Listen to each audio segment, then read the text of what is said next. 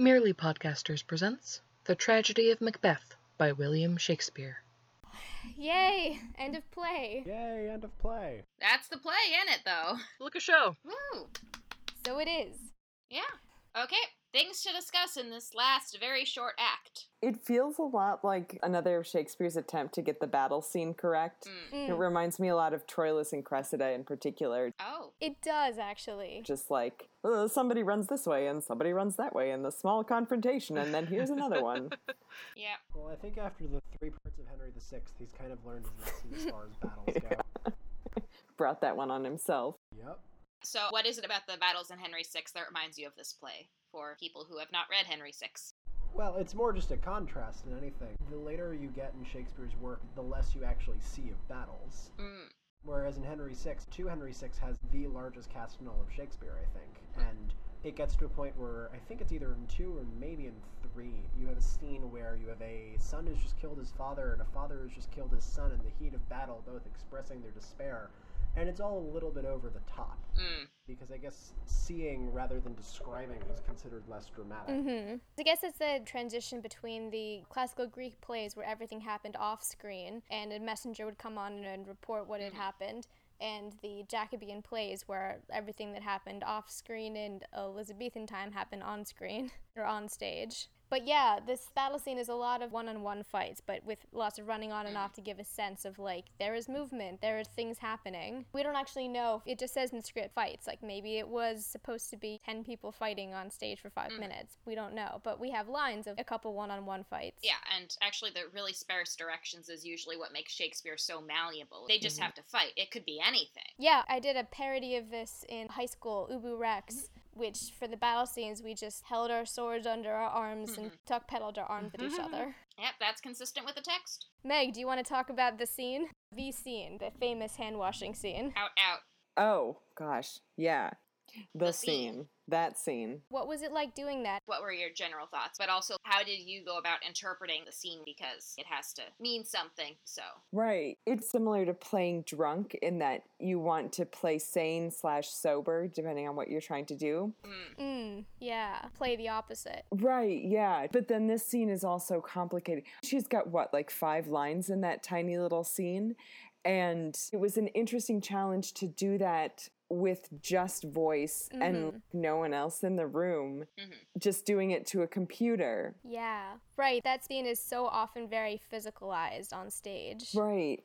Yeah. So when I was going over the lines, it was the one I probably spent the most with in my room, saying, come, come, come, come, for over and over again. Like, what's the most effective way to do this with just my voice? That's fascinating. What was that process like for you?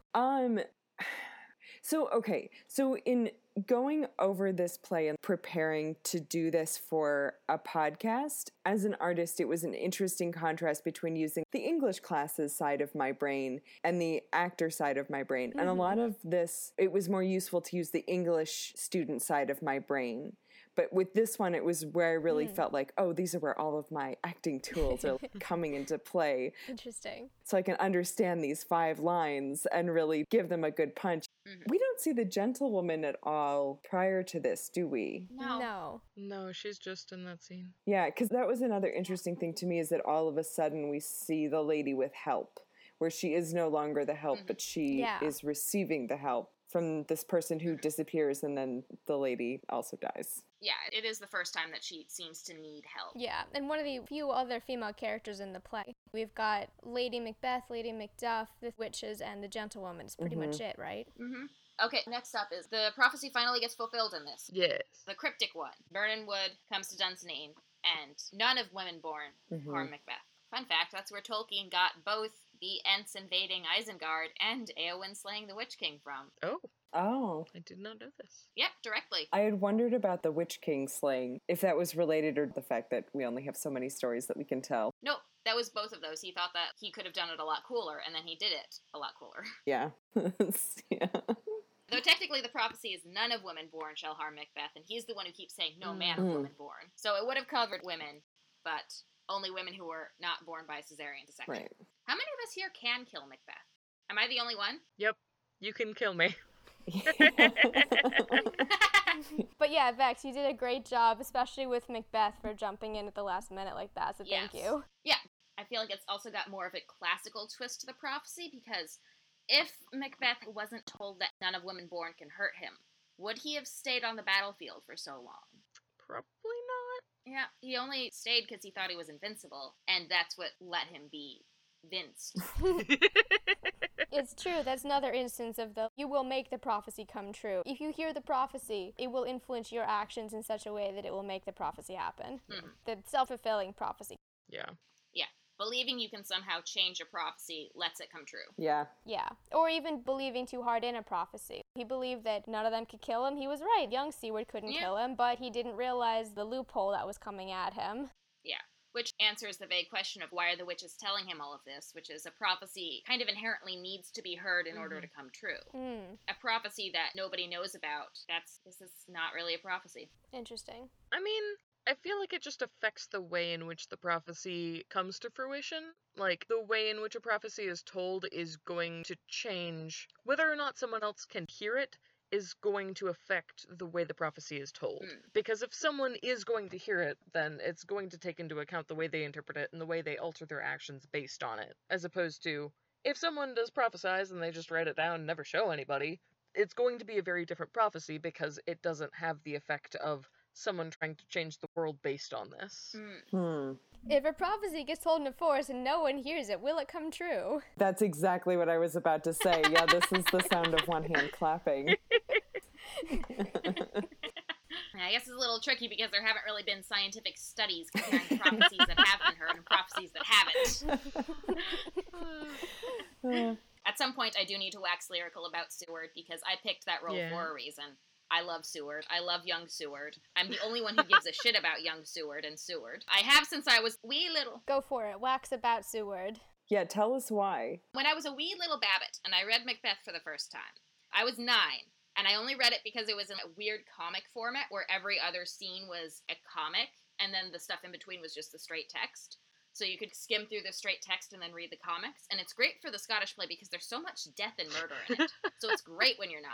Yeah, it was great. I got to watch him chop Macbeth's head off and everything. I loved it. Nice. But I was 9, so I still had a very black and white worldview. Nuance wasn't a thing my brain could do yet. Like, I distinctly remember asking my mom, why is this a tragedy? The bad guy dies at the end. The good guys win. And she tries to explain the whole, like, no, it's about a good man falling and becoming bad. And he's like, but he was bad from the beginning because he was willing to kill his king. Like, he wasn't good from the beginning. He did bad things. How is he a good person? That reminds me of how I was when I was very little and asked my parents to read me Wicked, and they were like, it's a very sad book, and I'm like, it's about a villain, it doesn't matter. I didn't understand until way later. Yeah. I was like, it won't bother me, she's the Wicked Witch. Yeah, but with Seward, he's got that line about his son's death where he asks, were all his wounds before? And once he finds out that his son died with all of his wounds on the front of his body, meaning that he died fighting, not running away, it eases his mind so much, and he's got to think about, like, it's a good death. It's fine. If you have to die, this is the way to go. And it blew my little 9-year-old mind because that was not a way I'd ever thought of death before. And I was enchanted by it. And it's honestly severely shaped my worldview and what I look for in fantasy and kind of my values today. So that little line there is very formative. I like it. And everybody always cuts it because nobody wants young Seward in there. Because he's in one scene. So yes, that was why I read Seward. I insisted on it. Yes, you did. And I wanted to make sure that we would work everything out. Do you have any other questions about the act, other things that we should discuss? Oh, right. Always the question, what should somebody who's never read or listened to the Scottish play before look out for going into this? I guess the big one is how Macbeth tries to fulfill the prophecy. Keep your eyes on that prophecy. That's the play. I think it's also, and this is less to do with the actual structure of the play, but especially in Act 5, it's fun to listen for really famous lines that you didn't know are from Shakespeare. Yeah. Yes. Out damn spot. Yeah. And tomorrow and tomorrow and tomorrow. Creeps in this petty pace from day to day. That's a lot of good stuff in there. That line, I didn't realize it until I was reading it, and I was trying not to do it in the same pattern that Lin-Manuel wrote it in for Hamilton. Yeah. Because I thought it sounded familiar, and I didn't remember it was from this play until I was halfway through the Tomorrows, and I'm like, oh no! Yeah. Here we go! And there's actually something kind of great about that. It's one of those speeches, not quite as bad to be or not to be, but kind of like that is so famous and is done so many times that it's hard to do it as if it's fresh and new. But if you don't know what you're reading and you get halfway through and you're just speaking it simply, there's an honesty in that which is hard to get, actually, which I think is one of the benefits of cold readings. I think it is possible, especially with Shakespeare, to know a speech too well. Yeah. And then in that way to lose the immediacy that makes it sound like it's a person speaking their mind. Yeah, there is benefit to not having read very much, and especially not having listened to or watched very much. Yeah. Yeah, or also not having practiced a certain thing a lot.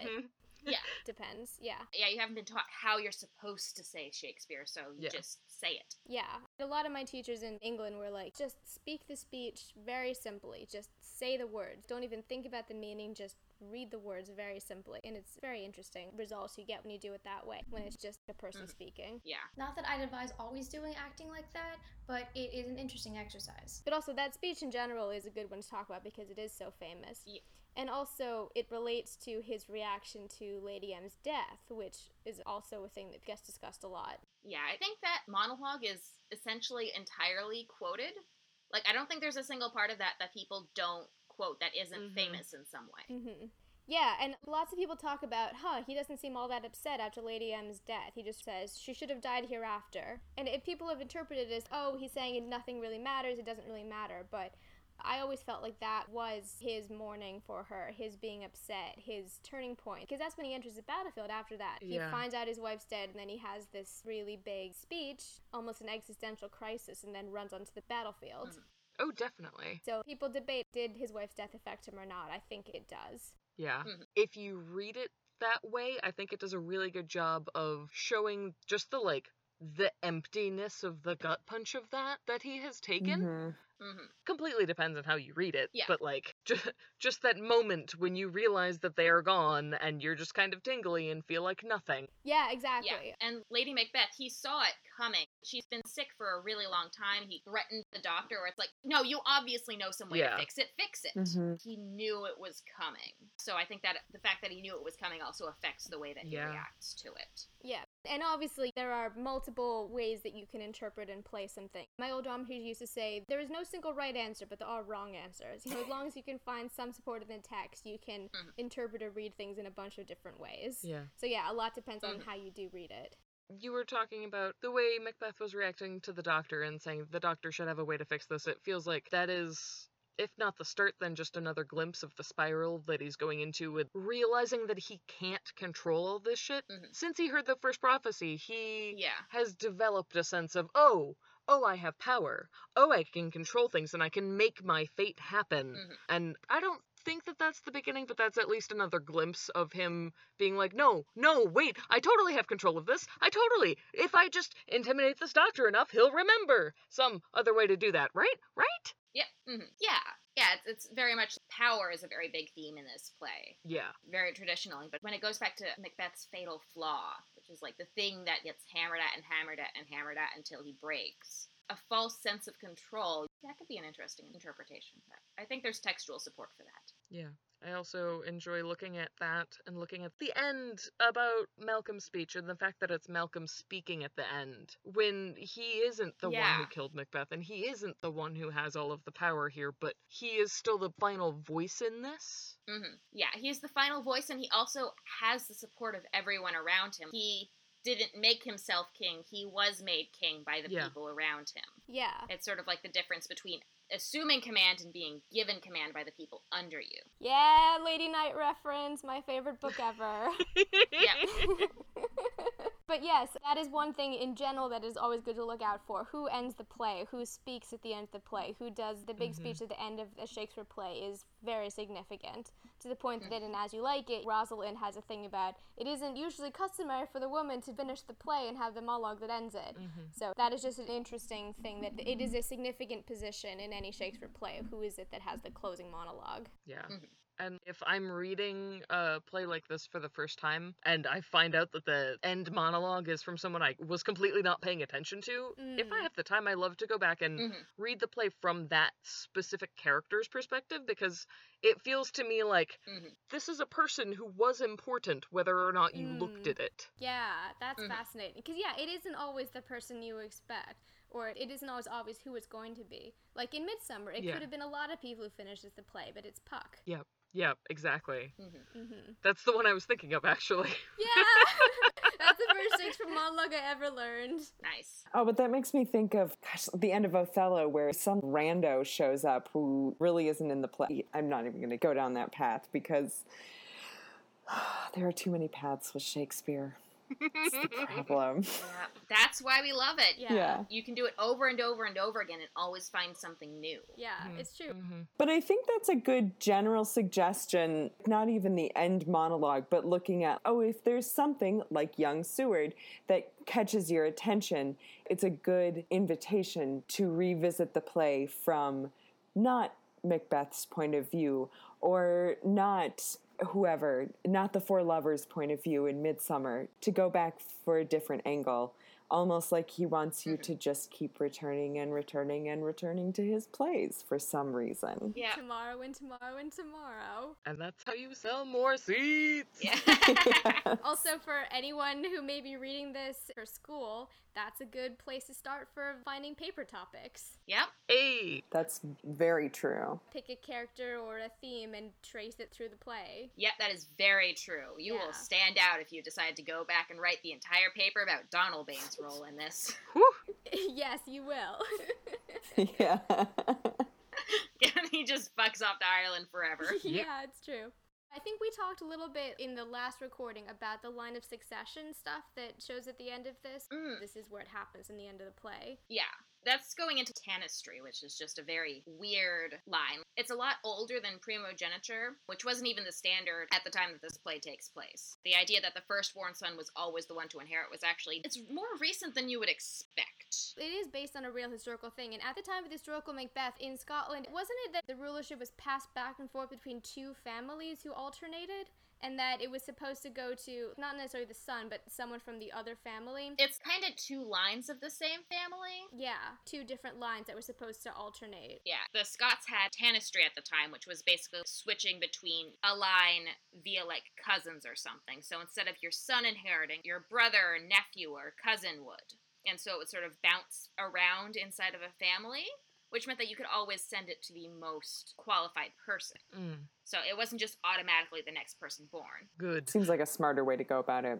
Tanistry was really complicated because it's like you did have to be descended from a specific dude by a specific way, but sometimes you also had to be elected by like a council of other important noblemen, and it varied a lot and it was all over the place. And if you look up the Wikipedia article for it really fast, like I just did, it will have a gajillion words you've never seen before, including agnate. You have to be a patrilineal agnate or something in order to qualify, and I'm just not delving into that. Fair enough. So, yeah. But it also got a little bit messy because then anybody in a family could go up for grabs, and so things could get pretty brutal and bloody. Yeah, I thought there was something about that they were supposed to alternate, and then someone didn't want to. And that's what the conflict was about? Yeah. Historically, Macbeth was, I think, Duncan's cousin or something, and he was supposed to inherit it next because he was the most accomplished in battle, he was established, he was relatively older, so he was more mature. And when Duncan decided to do things by the more English way of doing things and make his son inherit, which almost never happened in tanistry, he went to war because he felt like his birthright was being denied in favor of foreign practices. The succession line back then was really complicated. Yes. And that spurred the real-life conflict because they tried to simplify it in a way that cut somebody else out. Yeah, the actual history is rather different than what's in the play. Also, one more other thing about it, there was a great reference in here that I caught at the very end to I'm going to Scone to be crowned, because all Scottish kings are crowned on the Stone of Scone. Yep. Which is this big rock. There was a thing a couple years ago when some kids stole it. It was a big deal. Oh, yeah. Yeah, it's also where Terry Pratchett parodied it in Fifth Elephant, the Scone of Stone that all dwarven kings are crowned on. I have not gotten there yet, but wow, I'm excited. I need to read that book. Yeah, because dwarven bread is really hard and rock-like. Right. Right, of course. So somebody made a really big scone at some point that was really, really hard, and it became the thing that the kings were crowned on. Guys, that's amazing. Yes. That's great. This is completely has nothing to do at all with Macbeth. Yeah, no. But also, ending the last monologue of this play, not only with someone who isn't in power, but with a place so powerful that all of these powerful people are crowned there. Alright, I'm just gonna be over here with my thesis work. Yeah, that shows up in, I think it was the last line of the play is, "I will be crowned at Scone." Yeah, so he's not even crowned yet. He's going to be crowned. Right. Yeah, so it ends on an expectation of power, but not actual power. Yeah, a little bit like Hamlet in that way. Yeah. Or very reflective of the rest of the play, an expectation of power, but not actual power. Yeah, it's thematic. We don't know what happened. I mean, in real life, we know what happened. Well, yeah. But like, in the context of the play, in the world of the play, which does differ a lot from history. yeah, it's a thematic place to end. Yeah. Yep. Thank you for enlightening me. On that, is there anything else we need to touch on, or are we about gotten everything? I think we've got about everything. Well, thank you all. Yes, thank you all, especially you, Vex. Thank you. Yes, especially Vex, thank you so much for stepping in. And like I say, I think that your reading of Macbeth was especially good, particularly for not having practiced it. Oh, yay. Thank you. Good job putting this together, you guys. Thank you. Yeah, thank you all. This has been great. Yes. Night. In Act 5, the role of Doctor was played by Mira Singer. Gentlewoman was played by Zeke Mabin. Lady Macbeth was played by Magdalene Zinke. Menteth was played by Brian Tedford. Angus was played by E.J. Cotler. Caithness was played by Magdalene Zinke. Lennox was played by Mira Singer. Macbeth was played by Vex. Servant was played by Mira Singer. Satan was played by Max Fine. Malcolm was played by E.J. Cotler. Seward was played by Grace Sturdislavich. Macduff was played by Max Fine. Messenger was played by Grace Sturdislavich. Young Seward was played by Magdalene Zinke. Ross was played by Mira Singer. Soldiers were played by everyone. And stage directions were read by Vex. Merely Podcasters was created by Grace Sturdislavich and Mira Singer, and produced by Grace Sturdislavich, Mira Singer, and Vex. Oh, did I say unworthy? Yeah, I'm going to start that over. Whoops. I was like, wait a second. All right. Woo! Satan only exists to provoke tomorrow and tomorrow and tomorrow. Or to cue tomorrow. Okay. I'm thinking a bit of a downer. Just, I don't want to be here. I'd rather be at the cooking class. Look, sorry, my brain stopped in the middle of my sentence there. No! Yeah. Yes. I'ma do a lot of talking to myself. Technically, you kill yourself in that. I mean, So. yes. The problem is that there's just a lot of talking to myself. Yeah, I mean... That's the problem with us losing our Scottish king and Zai volunteering before I realized that she's also reading Macduff. True facts, true facts. Yeah. It'll be a revenge for her casting me as the two people who have a conversation at the beginning of Hamlet. And I didn't realize until I started reading it. And I realized as I got to the end of the thing, wait, I'm the second person too, and I had to suddenly pitch my voice lower, so. Yeah. Yeah. This is belated revenge.